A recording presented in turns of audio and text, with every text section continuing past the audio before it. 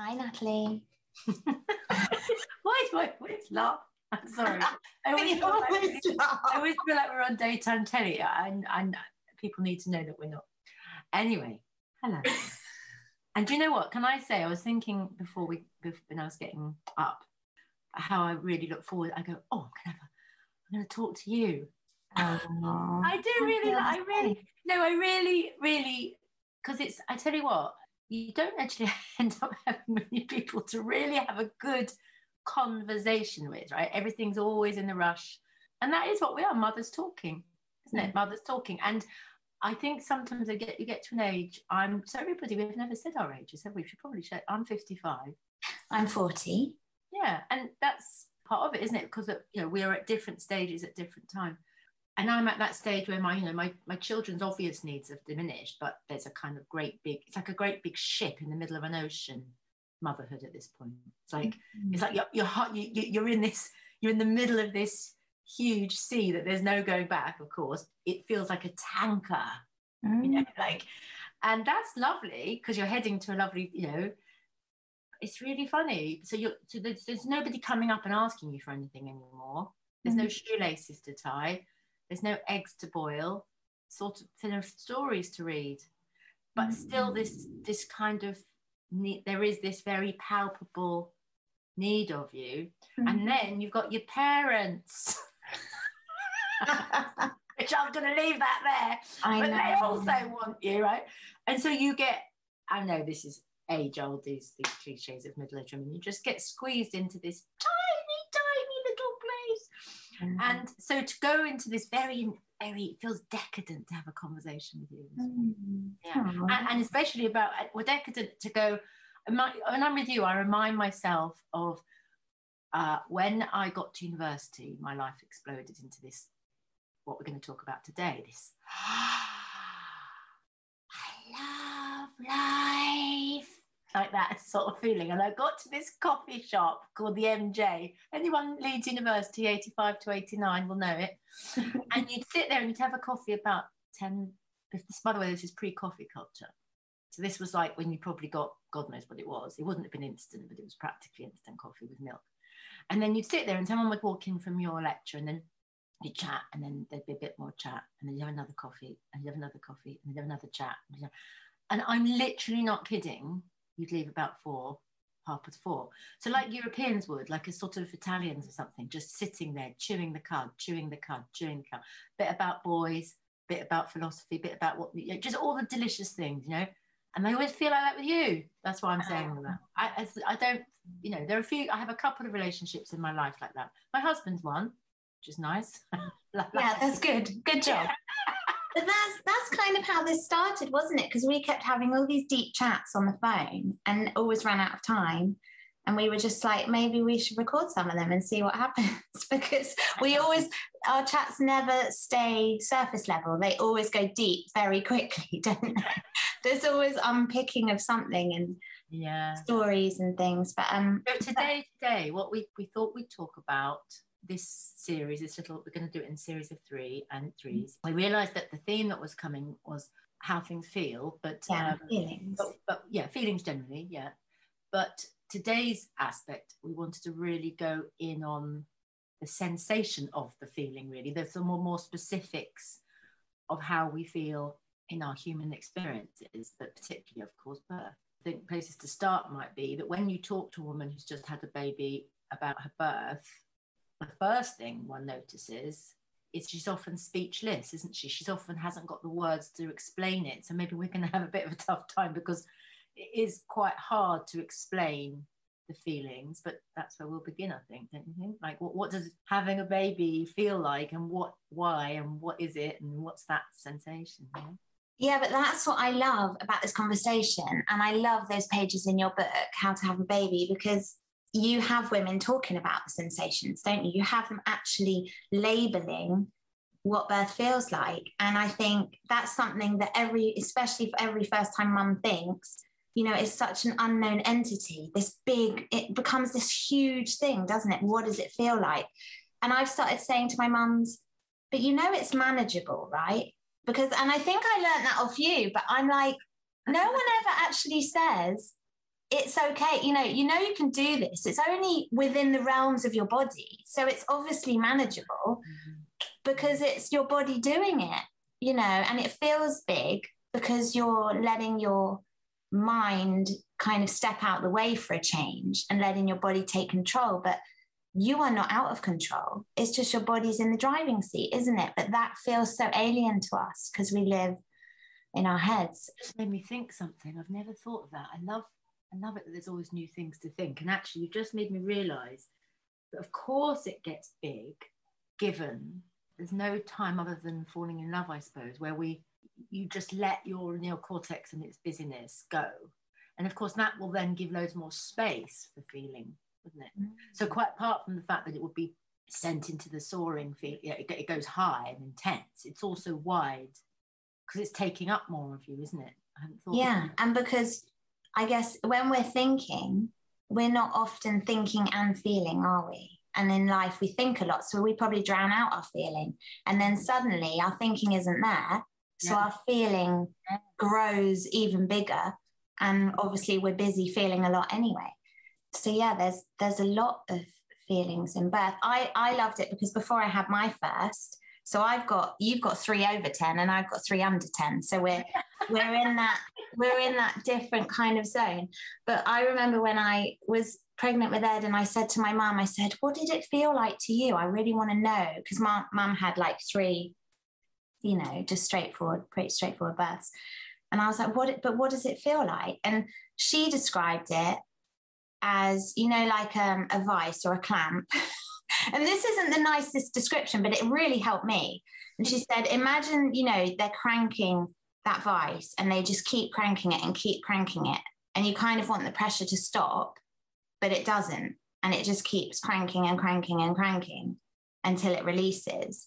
But it gave me that visual of... within a contraction or the birth as a general... Sorry, as in a contraction, as in the feeling. It does release, though. That's the thing is the device thing I think is really helpful myself. It is a gathering of... It's like a drawstring on a purse, isn't it? It's like, like a draw. It's drawn. I think that is one of the best ways to understand it. Yeah. Because that explains why one is feeling a draggy feeling.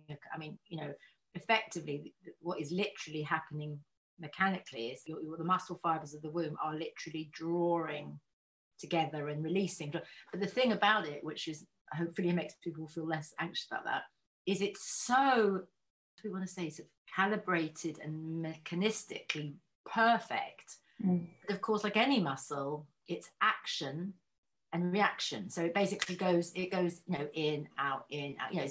So therefore the vice does release. I mean, that's the point. I mean, it will always release. Yeah. I think what we're lacking now is that reliability, that trust that our body will. I don't know, because when you really emphasize to people that there's more rest than work, and it's on the money every 2 minutes, and there'll be these great big endorphin-filled rests when there is no vice, and then it builds, and it releases, and it builds, and it builds, and it builds, and it releases, and people understand that shape because I don't know, we know that's like breath, isn't it? That's like even going to the loo, or they're a pulse, it's pulsy, And I think if people could trust that there is a metronome ticking, then you can deal with the idea of a tightening, because the tightening is not going to overspill into never stop. Yeah. But this is why I think we have birth prep a bit topsy-turvy, because I always feel the kind of, we call it room 1, don't we? But as most people would know, it's sort of the early signs, early labor, whatever. That's the tricky bit. Because like you're saying, established labour, or room 2 as we call it, it's like, that is, like you say, it's so on the money that every woman that reflects afterwards with me, she always says, I was fine when it had a pattern, when it was boom, boom, boom, boom, boom, boom. I knew what was coming. I found my breath. I found my rhythm. I was pacing. How women find those rituals and rhythms. Yeah. Once they've got in that zone, they're absolutely fine. The rituals are studying the syncopated rhythm. I mean, it would be effectively when we pull a handkerchief to our nose with lavender, or a pat out a rhythm on the floor when the woman's in all fours. Like people do lots of things, don't they? That's like a clap. in a song, isn't it? I mean, it's basically you're beating out the rhythm.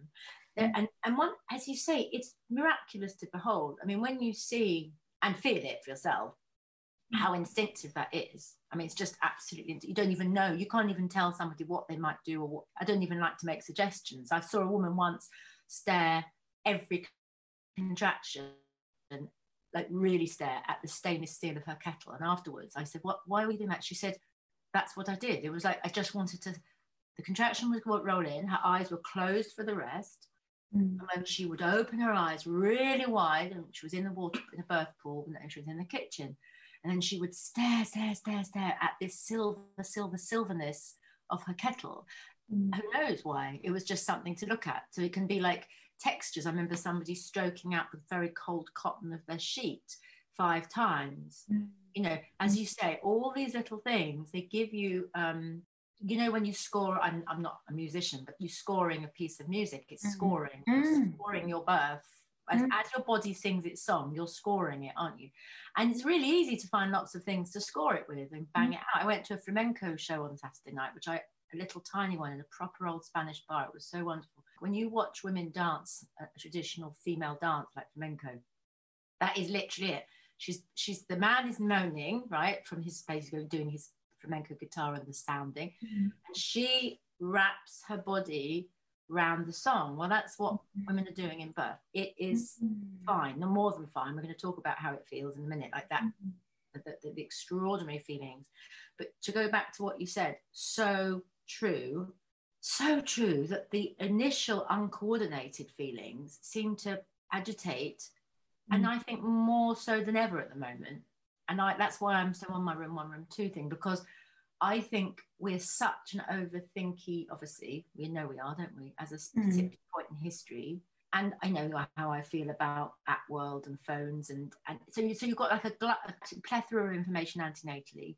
You've then got, as my mum very deftly, but it's a very simple point no one thinks about, is now that partners know so much, right? So that before, even 15 years ago, you might not have had a partner even knowing what a vaginal examination was, for example, you know.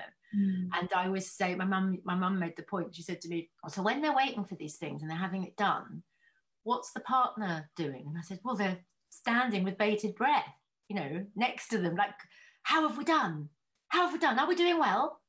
How are we nailing it? You know, which is of course completely antithesis of how the hormones of birth work. If you've not only got yourself feeling under performance pressure, you're actually in a stadium effectively, because your dear and loving partner may be wanting the best for you, but they're doing it by numbers. So now you've got all this kind of tension. So let's now go back to the build-up phase. You've now got a partner that stays at home probably from first cramp, effectively trying not to observe you, but is observing you. And you're trying to eat the scrambled eggs, and you're trying to go to walk the dog, and you're trying to be normal. But there's a natural bit of excitement, that's natural. But very quickly it descends into this, especially with the old blooming apps, you know, it's like, let's track it and track the trajectory as if early labour builds in a single linear upward trajectory. It doesn't. It pulls, it eddies, it circles round back on itself. It stops dead sometimes. And yes, sometimes it does do a very sort of apparently cumulative thing. But the thing to really understand is it's not especially designed to be cumulative. What's happening, in fact, can I be graphic? I think. Yeah, of course. Okay, I'm going to say about a birth that happened yesterday. And it mixes the two things. So basically, if I'm not unleashing something on the country here. So very Jew woman, not particularly worried about due dates. And she was saying to us with her doulas, we're having sex, we're having lots of sex, right? And lovely, that helps, as we know, right? But let's look at why it helps, right? So first of all, people might have, when people go, yeah, I know, I get it, you have sex, it's really can really help get things going, or not even do it for that reason. It's just all sort of hormonal and part of the parcel. But if you have sex once, I'm not sure it makes much difference. But if, as she had done, you have lots of sex, you then basically do in one failed swoop what early labour takes sometimes 2 or 3 days to do. To be really forensic here, sperm will dissolve the cervix pretty effectively. And especially if it's swimming, if basically the cervix is just sitting in semen, it really breaks it down. Now, there's an example, right, of how clearly this is not a single linear trajectory. So I'm giving you that slightly graphic example to show you how pointless an app is. Because if it was measurable in any shape or form, how can it be that that woman had her baby in 2 hours? Yeah. Right? Why did she got to hospital as a first-time mum with a 4-centimetre cervix because her cervix, she'd been having so much sex. Now, I like that story because it's like, yeah, it's literally that early labour. And yes, when she went into labour then, it was absolutely, as we said, like a metronome, bum, bum, bum, bum.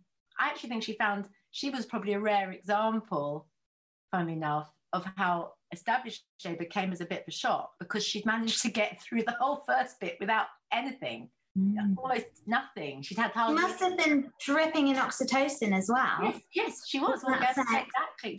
So there's a really good example, isn't it, of that, as that there is no reading of that build-up phase. There's no reading it. Let's look at what's happening. What has to happen is the cervix needs to slowly move forward in the last weeks, slowly soften, efface, pull up. The baby then has to engage and play ball literally like a billiard ball in a pocket, down. Once you get that lock in, that takes a while. Then you start getting much more of an established rhythm. But that takes a while to get a nestling pocket of crown bearing into a soft little glove of, that takes a long time to make it, massage it so thin. Sorry, I'm contradicting myself now. Sorry, it can take a long time, but equally it cannot take a long time. It basically depends on multiple factors of the mother's body and the baby's body, and emotions and pelvis and all sorts of things. And so absolutely, as you say, the feelings, going back to the subject we're discussing, can match that, be in step with that. So if it's quite a stop-starty thing, it can be a bit like, mine was 3 days, for example. So I was frustrated, a bit impatient, but I sort of knew to hang out. So those are feelings of birth as well.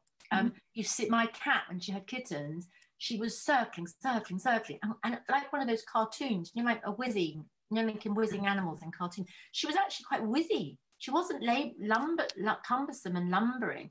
She was and actually it made me laugh because I thought, I've seen women be like that. Like they kind of move in circles and they're like a bit giggly and it's quite up, can't put themselves down and they don't know how to settle, Who knows, what do we think that is? I mean, that's a big feeling, isn't it? I don't know why that is, what that is. What, the whizzy feeling? I wonder what that's happening hormonally, because it seems a bit adrenalised in some respects. I don't really know what's going on biochemically, but all I know is it's a very typical of the uncoordinated phase. Oh, definitely. And probably anxiety, right? Not knowing what's coming, the unknown, this is starting, excitement. It's kind of all your feelings whizzing around you, like you say, until you settle into them. But that's why, again, I know we've talked about tracking and apps and stuff before, but it really does a disservice, because if you are watching an app, well, for one, you're watching yourself, which you don't want to do in that early stage anyway.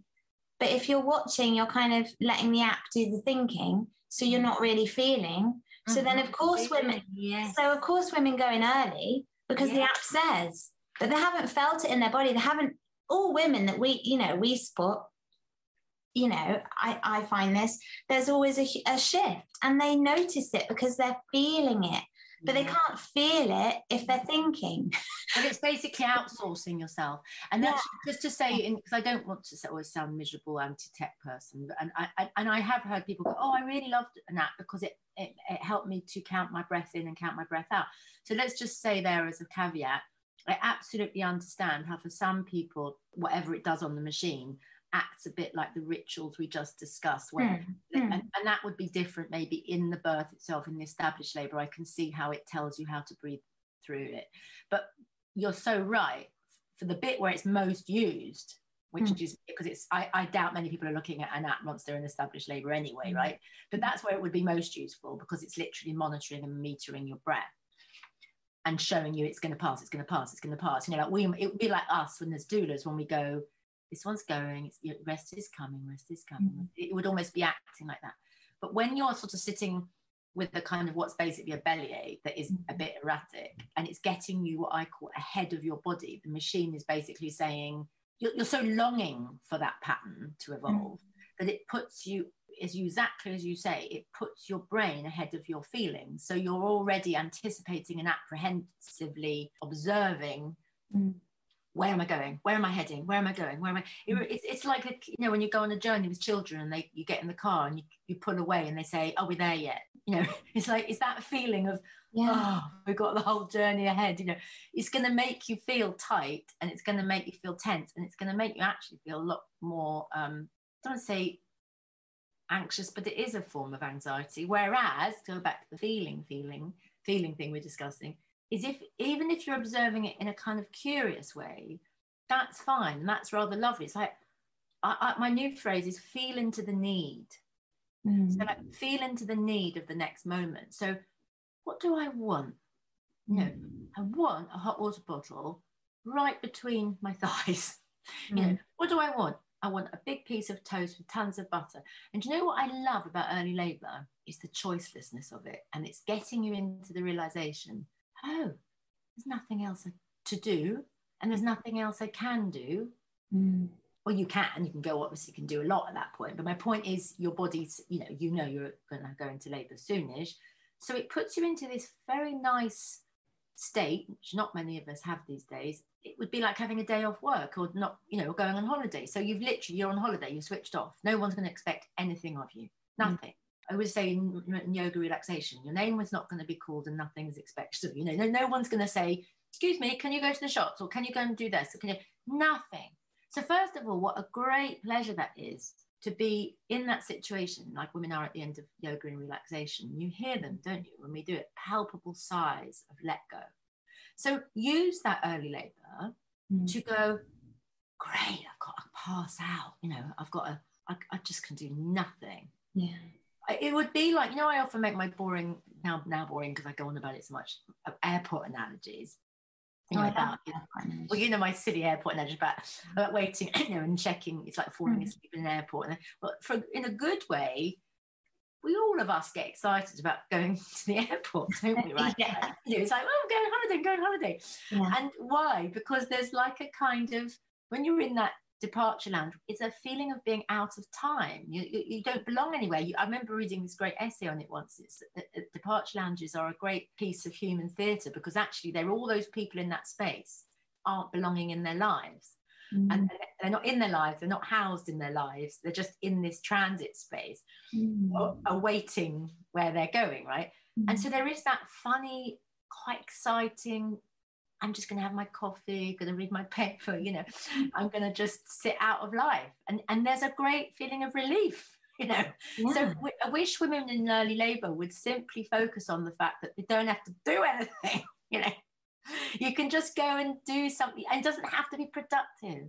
It doesn't have to be that, or this whole thing of, watch your box set. I mean, that's tiring and all that, that again, this business of, as birth keepers and birth teachers, we set people up and go, oh, you could bake a cake. I mean, I'm always being told now, oh yeah, you mean bake a cake? It's like, well, yeah, if you want to. I feel like we've ordered the whole labouring nation to bake cakes, and now they're like, what? Oh my God. And annoyingly, I've put that in my book, because I do love baking cake, but equally you could just want to lie on your side with a blanket on you, mightn't you? But it's like, when these days do women do nothing?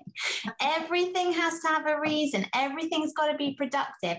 I mean, I'm quite good at doing nothing these days, but I still have that voice sort of, I like it to be a little bit productive, but just doing nothing. What a gift. What a gift. It should. No should. There's no... no should. In early labour, what never should be said in your mind is, I should be doing well. I should... No, that's it. There's nothing. There is literally nothing you should be doing. Nothing. But that's why, and I always think a woman in labour looks so beautiful. And I always think that. There's always this like air about them, and I always tell them afterwards, and they're like, oh, is it, as if like, why did I look beautiful, because I don't think we associate labour with being beautiful, but because it's a woman, when she's in that zone, when she's not thinking and not being, without any expectation on herself, without any pressure on herself, she's just completely being, and she's like shed her self-consciousness. You know, she's just being herself, like completely in the moment, without worry, without trying to please someone over here or do this over here. She's just being in her body, maybe for the first time in her whole life, without trying to please somebody else. I say that because it's slightly off topic, but I wonder if we'll eventually, if we carry this on this podcast, we'll get to these subjects. I went out with somebody last night for their birthday, a bit older than you. I'm 55, so the subject was that kind of feeling of being an old and being middle-aged woman. And we both feel really great. You know, I feel really good at the moment. I feel probably the freer than I've ever felt. And talking about that, the prison of later womanhood, you know, where it's got some similarities to what you just said, because not because there's no effort or you can't be asked and you're sort of like just going to give up. It's not that, but you're physically, there's now no reason to sort of feel, oh, I should look this way, I should look that way, or I don't feel very attractive and whatever. You sort of, I'm not saying you don't worry, but you have to come into your own self. You have to. And so what you are is authentically yourself. And then you start feeling this, get this strange response, because she was saying her husband feels this and I feel this with mine, because you're just so relaxed. I feel desired. I'm going to say it. Yeah. Probably more than I have done. I don't know. I just feel so myself. I don't, you know, if my husband kisses me, I feel really nice. I feel really good. You know, I've battled for years with, you know, as a younger woman, with all that. You was trying so much, you know, feeling like I should look this way. I want to look that way. I feel uncomfortable or whatever. And I don't know. It's a lovely feeling, and it's similar to that. The freedom of the self, because beauty is in that is truly yourself coming to the surface, isn't it? And you see it in their skin. They're sort of flushed with colour and big eyes, and like a glow and a gloss to the skin, isn't there? Yeah, because I think, talking about the self, I really think in labour you meet yourself, don't you? Like you're going to meet yourself. All those internal kind of cognitive workings that happen day to day, your labour will be like that, if you know what I mean. Like, I look back to my first labour, and it was so hard for lots of reasons that I could then understand and move forward into my second birth. But it was hard because I always believed that I had to work hard for everything. That was one of my core beliefs. I always had like 3 jobs growing up, and I had to work my arse off. Like, I just worked and worked and worked. It made complete sense. It was like I didn't deserve to have an easy birth. But I didn't know any of this. But I can reflect back on it, and it was like, of course my birth was days and induced and bloody hard work, because I felt like I had to work at that. You know, it was like something I had to do.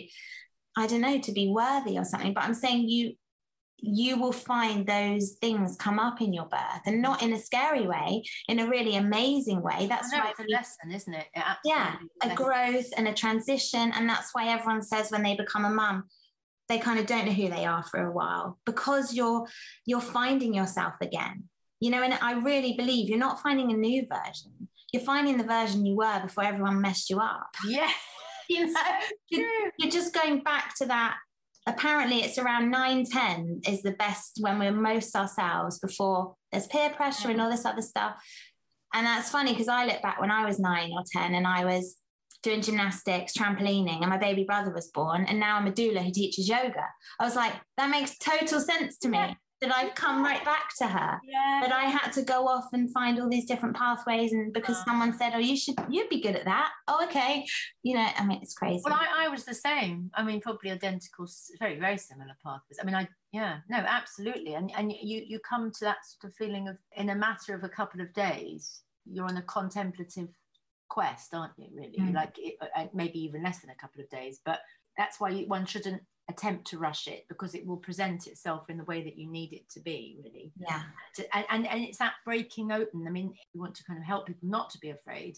And if you say a phrase like breaking open, I don't mean breaking open like a damaged thing.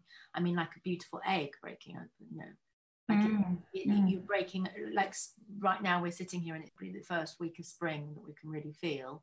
And you can feel nature breaks open. I mean, quite literally one day the sticks trees are sticks, and the next day these buds have opened, and that's what's happening. The egg of you cracks, and it is a crack in the sense, but it's a releasing break. It's not a damaged break, you know. Yeah. And you can fight that. People do fight it, don't they? Like you said, I fought it as well a bit. I think there's a point in going back to the room 1, room 2 thing. There's a tussle point, and you see it in people where the mind and the body are they're arguing it out a bit. Some people just allow the body to take over and they just do it. And some people literally can keep their mind running it, and it will come at a cost. Like, you know, when the body's really, really struggling to say no and leave it to me. Yeah. Sometimes the mind will say no, because the neocortex is cocky. And it will rule, and it will, as Michelle O'Donnell's always said, you know, we have to find ways to override the neocortex, because from survival, it's taught us to be ever vigilant, but actually we have to suppress. It's almost like suppressing survival instinct to allow the baby to come. It's like we've got so used to relying on our thinking, conscious, cognitive brain to be the leading role in anything. And I think in traditional societies that wouldn't have been the case. Certainly thousands of years ago, there would have been a much more even distribution of weight given to prayerful, sacred time when you were a bit out rationality, and you weren't having to think about going, you know, honing a stick in order to catch a bear, you know, improving your cooking, making the cave warmer. You know, they wouldn't have been continually engaged in productivity. There would have been times of when you would have had to have honoured spring or something and go a bit fuzzy, you know. But now we have no space, no time for anything other than the rational. I mean, people are getting more into it, aren't they? Meditation and stuff, but yoga. But there's even that has been slightly choreographed and squeezed into our lives.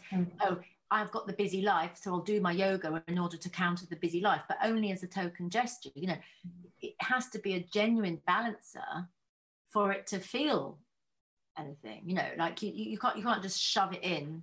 Meditation is going to make much difference, really, but that's spreading it out. And there in labor is this opportunity of a lifetime, quite literally, which is how it feels, to I can spread the intelligence down.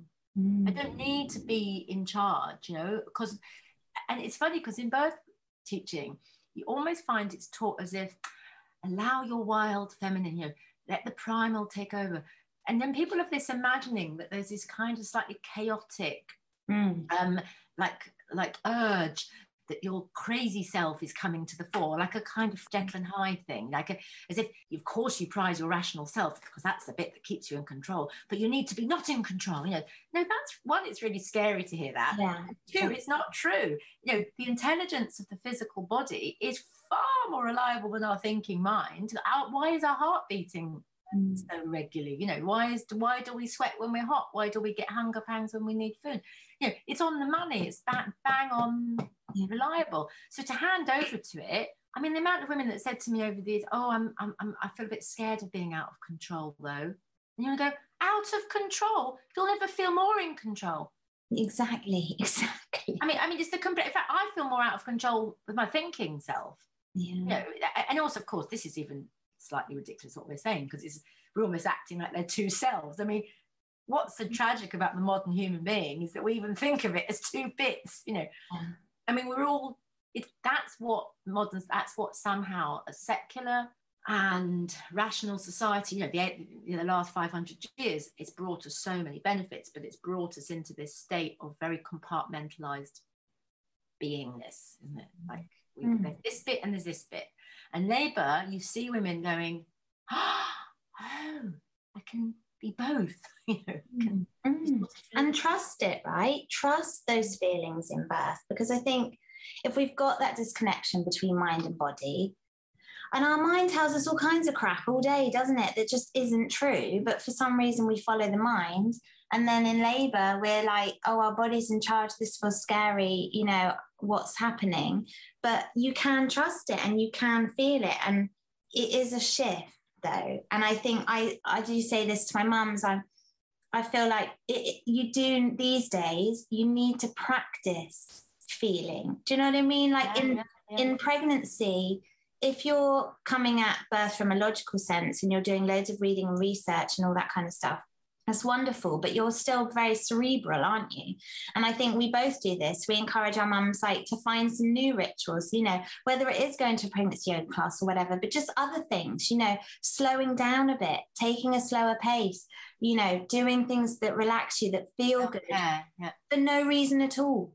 Because that helps you just switch off a bit and get out of the mind. And like you said about meditation, I mean, meditation is doing nothing. But now we have to schedule it in because we can't do it without calling it meditation. There was a woman last year, and I don't know why the subject came up, and somebody at school had taught us all we were doing this project of knitting a 15 centimetre square, and then you knit 20 of them and you sew them together, right? And just make a baby blanket. We were doing it at school. And so I said to her, oh, you should do it. And she took me really seriously. And she just bought herself enough wool and then spent the last 4 months of pregnancy, every time she was sitting on the sofa in the evening. And it's a very simple little project. It's just because one square can be done in one evening. And so she just accumulated this massive pile of little squares and she just said it just switched her off. She just felt lovely. You know, it's a lovely feeling. But can I want to ask you about, so we were talking earlier before we began about epidural. And by the way, this is not, you know, we're both big fans of, I'm a fan of, you know, anesthesia in the right place. Let's just make that absolutely clear to everybody. There's not some orthodoxy here about natural birth. It's not about that, but it's about understanding some of the things that don't get explained. I always remember years ago reading that 72% of women who have an epidural report dissatisfaction with it. And that's interesting, given it does what it says on the tin. You know, it almost always, very rarely, does it not work. So it gets rid of all the pain. It's the only thing that will get rid of all the pain. It's a marvel. But why then 72% of people dissatisfied? And you've got experience of that, haven't you? Yeah, well, yeah, because with my first, I was induced. So obviously I, you know, went through pessaries and things. They didn't work because we were starting from nothing. And actually, talking about sex, we had sex, and that's what broke my waters early, we think. So for that was a weird one for me, because would you advise not to do that then? What do you think? Well, no, because I think sex can be wonderful. I don't know, maybe we were just unlucky, but we had sex, and also then waters breaking was, you know, years ago would not have been that big a deal. So now it's just been made into but also, again, they definitely didn't break, if you know what I mean. It was more like a tear, and I probably could have waited a few days, but I knew a lot less then. Loads less, you know. I was a first-time mum, didn't do any prep, and wasn't a doula, so I knew nothing. But yeah, so anyway, we don't need to go through my birth story, but I had at a point when things were getting really unmanageable, I thought I was probably way into my labour, and I wasn't, according to them anyway. And I got the "you're only," you know, that lovely word, "you're only this," which of course floored me. And I was actually coping really, really well. So power to the language of birth. And I think if I'd had a doula with me saying lovely things to me, it would have all been very different. But, you know, I've accepted my birth now. That's a different story. But I was probably of the minority, because I really didn't want an epidural at the time. And not necessarily because of all the things we know now about epidurals, but more just because I was a person who liked feeling. I am a feeler, clearly, you know, I'm a feeler, and I didn't want to not feel my birth. So that already was there. So when I felt like I couldn't go on and I had my epidural, I was terrified, because I didn't want to not feel it. And I also had all those, which I know women do fear, so I'll say it anyway, but, you know, you think you're going to get paralyzed. You think all these horrible things about an epidural, because, you know, there's a 1 in thousands of chance or whatever. But, you know, I remember having my epidural was a really scary, scary thing for me. And I know for lots of women, it's really positive. And I've supported loads of women who have had really positive times and experiences with it. But for me, it wasn't. And then, of course, I couldn't feel my body. And I hated that. Like, I hated that, not feeling my body, especially in such a bodily experience. And I think I was really grateful, because obviously I ended up in theatre and I had an instrumental, but I was so grateful that when he came out, I did feel him from the inside kind of slide out. I couldn't feel anywhere else, but I felt him leave my belly. I don't know how else to describe it. It was the weirdest feeling. It was just like a... Really? And I felt that from the inside, but that really saved me because I felt him leave my body. And I think having also had, so I had an induction, then a home birth, and I've just had a cesarean. So I've had the full triple. Clearly my doula in me wanted to experience all of it. But the same with the cesarean, I couldn't feel anything, obviously.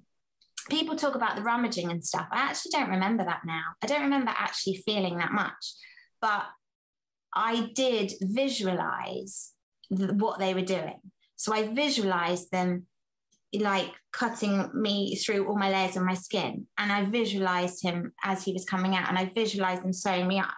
And I know that sounds really strange, but again, I knew I needed that connection. I needed the bodily connection to it's such a big experience.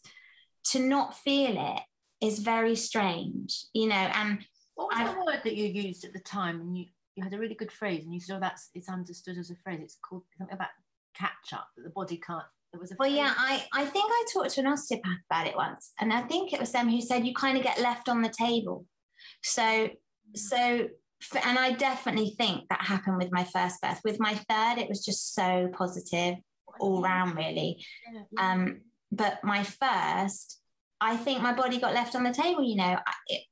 I had all this stuff happen to me that I couldn't feel, you know. And I know in that instance, you don't necessarily want to feel, you know, you don't want to feel forceps, of course. But I mean, if you're not connected to the experience in some sense, visually, emotionally, it's not a positive thing. And then all this stuff happens to your body, you do need to catch up with that, because it's, you know, there's a huge disconnection.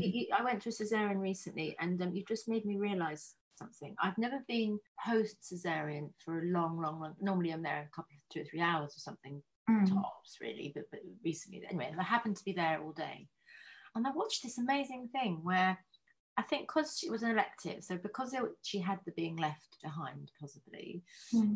There was a great lot of respect in the postnatal room, which was great, for just leaving her be. Because that's the other thing, is that it could be a bit of a, here's your baby, and so it didn't feel right. You know, she was needing to move back into her body. But over the period of the day, we snuggled the baby in close under her arm, against her body. So not on her tummy, actually. She almost needed to come back into her body. It was nestled to her hip and nested against a pillow. So she was looking at the baby.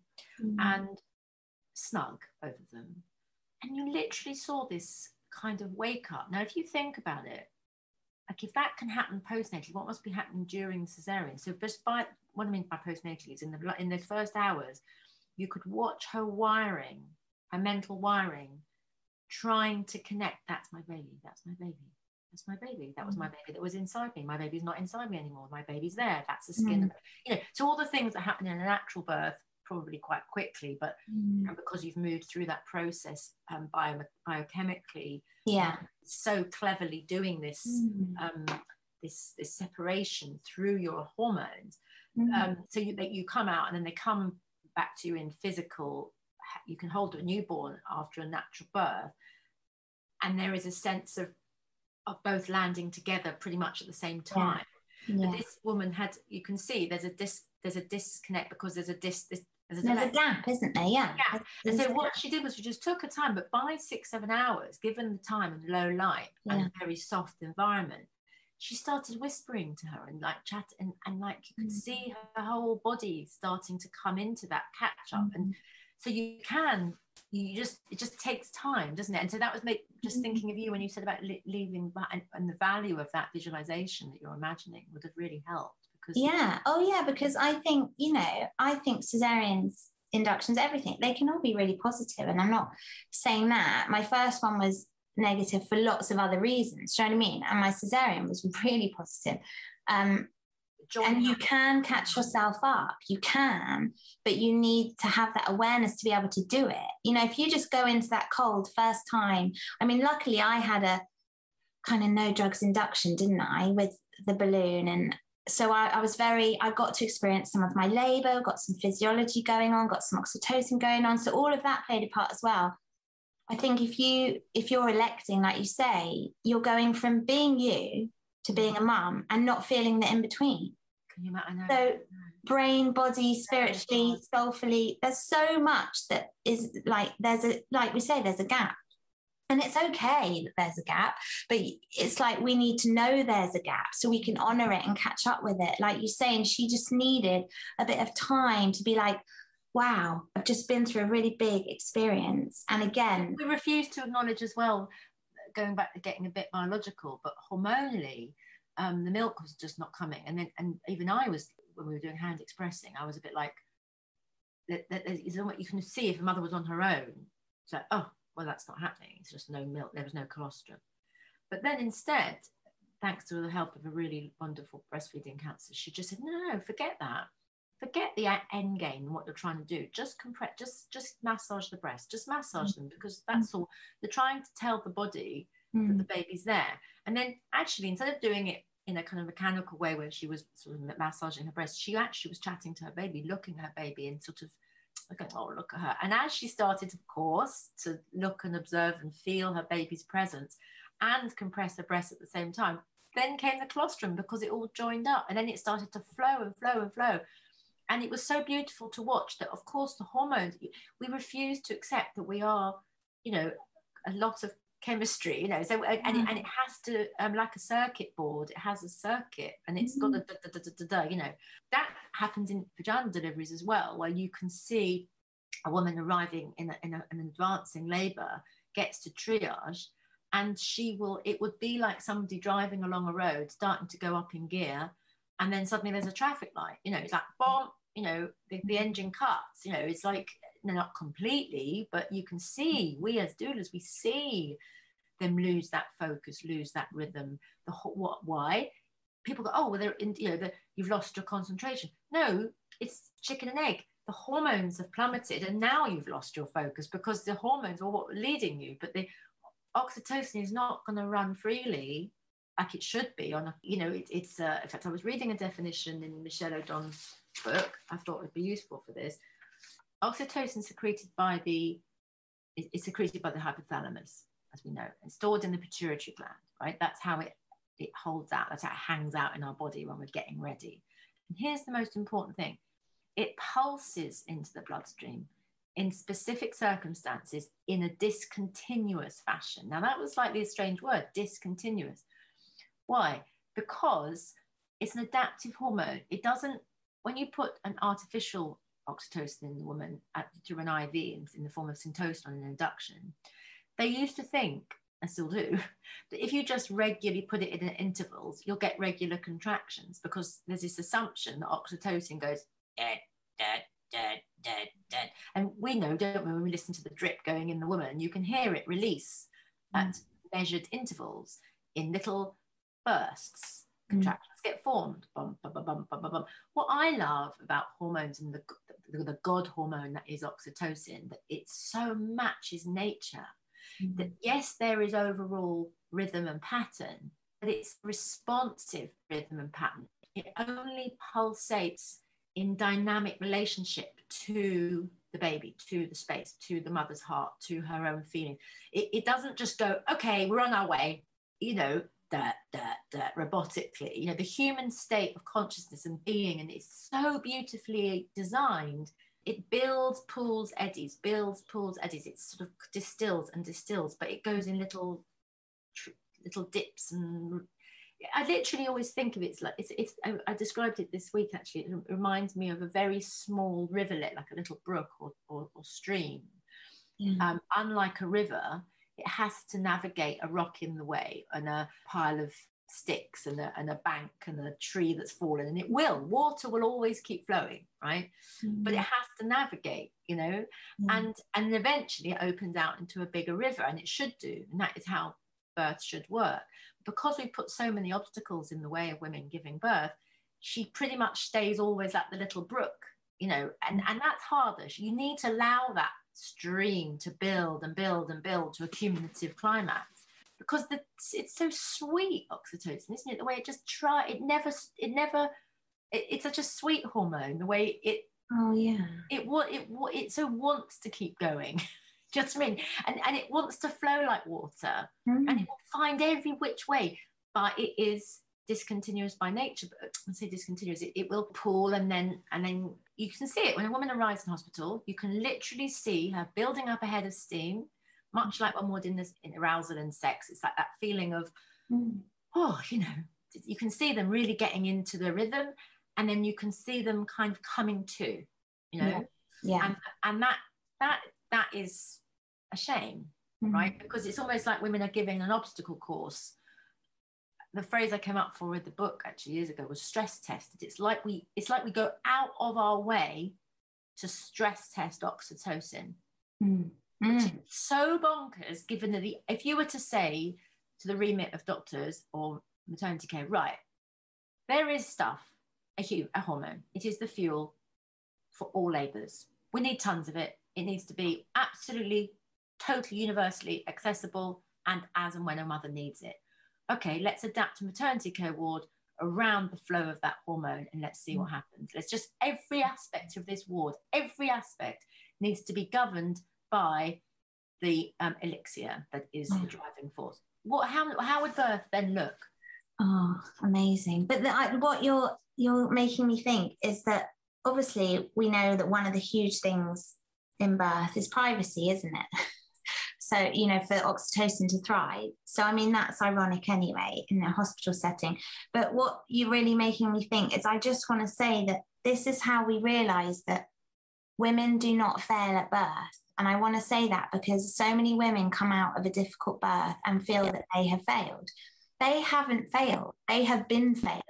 They haven't failed, but the system and the circumstance and the environment is messing with their oxytocin, you know, and I'm always amazed when women's oxytocin keeps charging ahead, you know, in the face of that. And, you know, sometimes it does and sometimes it doesn't. But this is why we talk about as doulas, let's go in, you know, when you're really on your way, because when it's really on its way, when it's like you say, when it's in that gushing flow state, it won't go away. It will just keep going. I remember a midwife saying to me once, because it was for various reasons, she was challenging the doula role many years ago. And she said, as I understand it, she was questioning it. And she said, but what you have to be careful of, get this, what you have to be careful of is your mother feeling too safe. And I said, what do you mean? She said, well, when you're at home, would she have come into hospital if you weren't there? It's a good point. It's a good point, right?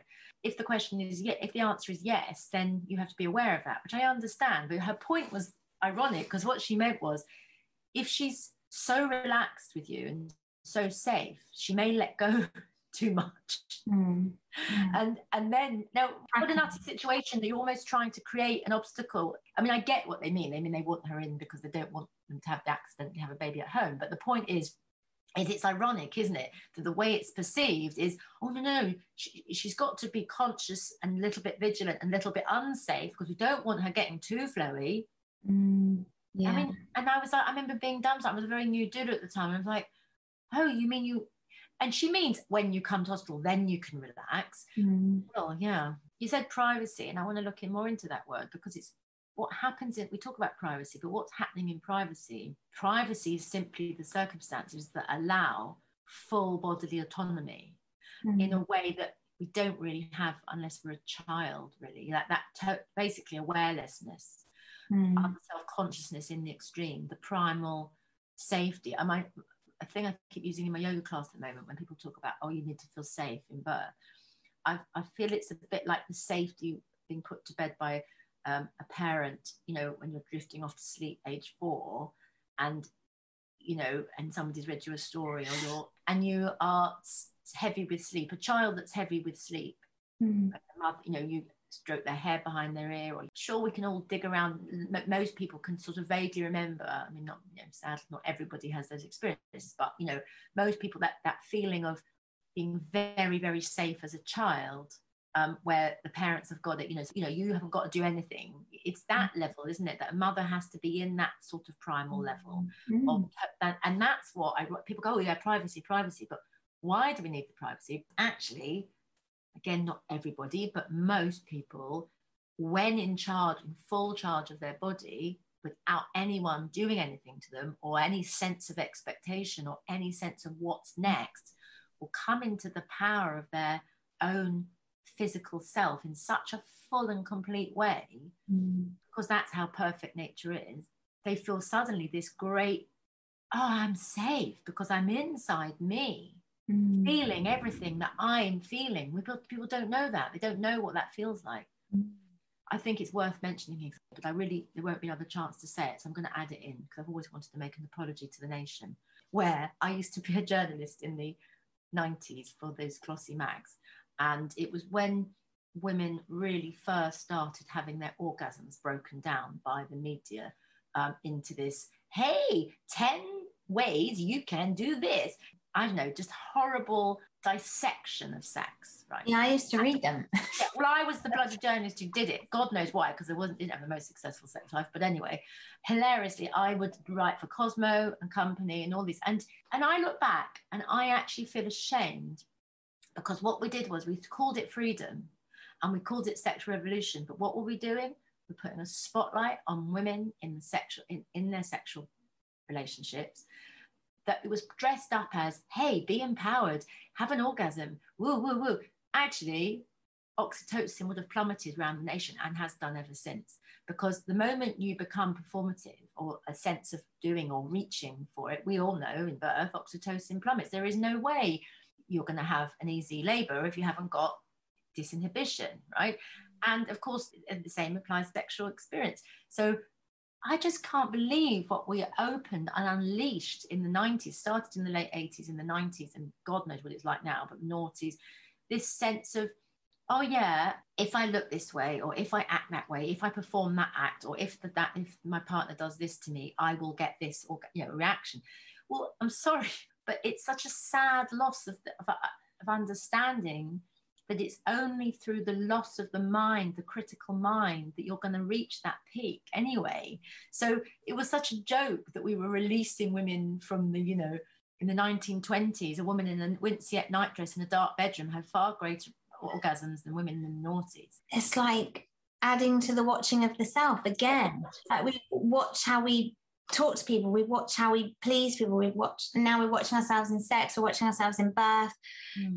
Give us a break. And all of that is coming down to a sort of performance-based evaluation, so and once you do that evaluation of how am I doing, am I feeling what I should be feeling, you already have lost the thing that was the access to the bigger feeling, so, and that's to bring us back to privacy. Is that one route back to it is privacy, because you, in birth and sex, and I can even remember in breastfeeding, actually, how I often say, don't forget those first feeds, you might just need to be alone, not because one feels awkward about breasts. I don't mean self-consciousness of one's body, nothing to do with that. Just because there's this first relationship of the mouth attaching to a breast is you're instantly going to be judging yourself. Oh, can I not manage? Has the baby not gone on? Well, that also is oxytocin. Breastfeed, the letdown and lactation is governed by oxytocin. Nobody really talked about privacy being needed in those first couple of days to concentrate and get used to that feeling of the dynamic relationship of that baby feeding from you. I mean, what a bizarre idea. A human being is drawing nutrition from your body. How bizarre, how amazing. And that would have made total sense, decades ago. But now, to the average working woman, to suddenly realize that their body is a food supply, that needs some adjusting to, doesn't it? And if everybody's like, if there's a sense of being, I don't mean watched, but kind of like, there is that, oh, can I breastfeed? Is this going to work? Again, performative. That's going to influence oxytocin, and then that influences letdown, and then milk supply. So there's so many aspects where we're not in our whole feeling self. Oh my God, Jenna, we could just talk and talk. I know, this is such a big subject, isn't it? And I love all the kind of pathways we've taken with it. But I think we're trying to say, aren't we? Like, allow yourself to feel it all. Like, don't do yourself a disservice. Don't shortchange yourself by not experiencing it, because no matter how scary, it's like if you do feel scared, it's a good scary, it's a excited scary, it's a life-changing scary, it's And you want, you know, if you have the opportunity, you want to feel all of that. You want to go through all those processes. And I think we are very good at, quick, we're having some new feeling, let's you know, fix it or disallow it or something. But I think with birth and pregnancy and motherhood, just let it all hang out. Give it space. Just give it space to. And one other trick, I think, given that it's an unraveling of our minds, it's hard, but one little trick, sorry, that's my cat, is be kind of meet the feeling that's just in front of your nose. Like, I think don't look ahead and wonder. You can easily do that. I think a lot of people, because you just can focus on a breath, and then the breath leads you to the feeling. Just that feeling, just that one feeling, that feeling that's right in front of you, there, right there in that moment. And mind will naturally allow you to do that. I think we do have the capacity quite quickly, actually, to reset back to the now. If you just instruct yourself, just this one, just do this feeling. And then the body has its own beautiful accumulation of, it will take you to that, the next, and you'll just get on the current of it, you know. And we haven't even addressed all the stuff of what it actually feels like in those last stages, because we've talked about the early stages. And you know, wow, about those last bigger feelings, about when the baby's really starting to advance through and down, they are huge. We haven't talked about the hugeness, busting, brimful. I remember laughing, Gray used to cackle, I think, you know, like of astoundedness, because I had never felt anything so big or great or deep or wide or mind-blowing. I could not believe what was being asked of me. So that sounds a bit scary, doesn't it? But it is true. It was the biggest thing I'd ever experienced. But equally, I would never have swapped it for the world, you know. So it was like, and what's happening? You know, your hips are spreading and there's that feeling of something passing through your hips. The endorphins that come with that massive mystical, you can feel dense with it. You feel dense with this life force, don't you? But I think in those moments, if you feel that bigness with trust and understanding of what it is, then it feels, like you say, it feels big in a good way, because I think we're so used to any feelings in the body, especially in terms of pain and things like that. Well, obviously, they're always illness, negative illness. You know, it's like we can't help but think like that. And I think that's why birth is such a rewiring. It's the only time you go to hospital for a positive experience, you know. It's the only time you feel pain in a positive way. It's a complete, you do have to rewire your brain in that sense. And I think allowing yourself to feel that bigness, but just taking out the fear. The minute you take out the fear of that bigness, like you say, you felt the bigness, but you also felt the greatness. And you get both, you know, when there's no fear. If nobody's drawing you into any disturbance, and the quietness and the whole world around you, including partners, needs to kind of completely drop away, and then you can feel it in its wholeness. And I don't think one has to decide not to be frightened. I think it will just naturally feels like an intact, perfect, completed feeling. It just feels right. But where it can feel completely not right is if you are disturbed or disrupted, you know, bright lights and an epidural type thing. It can be very subtle things. It can be somebody whispering. It can be a sense of feeling observed. I mean, quite literally. It can be more disturbed by a midwife whispering to a doula in the corner of a quiet sitting room. That can be more disturbing than a bustly antenatal ward that where you're pushing and no one's taking a blind bit of notice of you. Do you know what I mean? So it's not, I mean, I'd prefer it if the mother was in a quiet, sequestered, darkened space where she was utterly preciously private. But equally, I think we can get it wrong. We can still feel observed, even in the most set up of fairy lit, perfect home births. If you're watching yourself, you're watching yourself. Yeah. You know what I mean? Absolutely. And then those big feelings can feel definitely, you know, a bit too much, but they don't feel too much when you expand with it, uninterruptedly expand and fly with it, you know. And that's coming from me, who's a total control freak. You know, I mean, I'm not somebody who naturally transcends at all, but I don't have to be some person who's really free or meditative or able to access certain sides. I mean, it's literally any woman on this planet can do that and feel that if she's given what she needs, you know? Yeah, absolutely. And I just think with the bigness, I've just got to say this, it's about, you were saying, you know, it won't be too much. And I think, yeah, but also if it is too much, what's wrong with it being too much? You know, like we're so kind of into making ourselves as comfortable as possible, as quickly as possible. Like we're so, let's fix this. I don't feel comfortable in this moment. Let's fix it. I'm cold. Let's put a sweater on, whatever, you know. And I think that in terms of my kids, actually, I'm like, so what if they're a bit cold or a bit hot here and there? Oh my God, if we make everyone so comfortable all the time, no one can handle discomfort ever. It's true. And it's like in birth, we're suddenly really uncomfortable. Okay, you're uncomfortable. It's okay, you know, like it's okay to be uncomfortable. You can just be uncomfortable for a while. So true. Because I mean, gosh, I'm noticing that a little bit actually. I wonder if even the newer generations are less and less. I mean, it was bad enough growing up when I was, you know, when we were already comfortable with central heating and, you know, generation of my mum and my grandmother, you know, you'd wake up in a freezing house and you didn't have your tea. My grandmother would have been hungry, things like that, you know. And don't mean we want to go back to that, but it's interesting. Yeah, that's so true, because now I notice people really complain about, you know, any single thing like that's discomfort, that's a soreness in their body or something. Yeah, you notice it in pregnancy, but there are some parts, for example, with achiness in the pelvis and stuff, but that's just part of pregnancy, which you sort of expect. But I do notice people are a bit more like alarmed by it now. And I think as well, when you become a mum, you're uncomfortable quite a lot. Just generally in life, in feelings. And I think it helps you be a bit more adaptable and flexible to understand that it's okay to feel not just right all the time. You know, it's that can be just right. Yeah, exactly that you can be a bit off, and that's okay too. Yeah.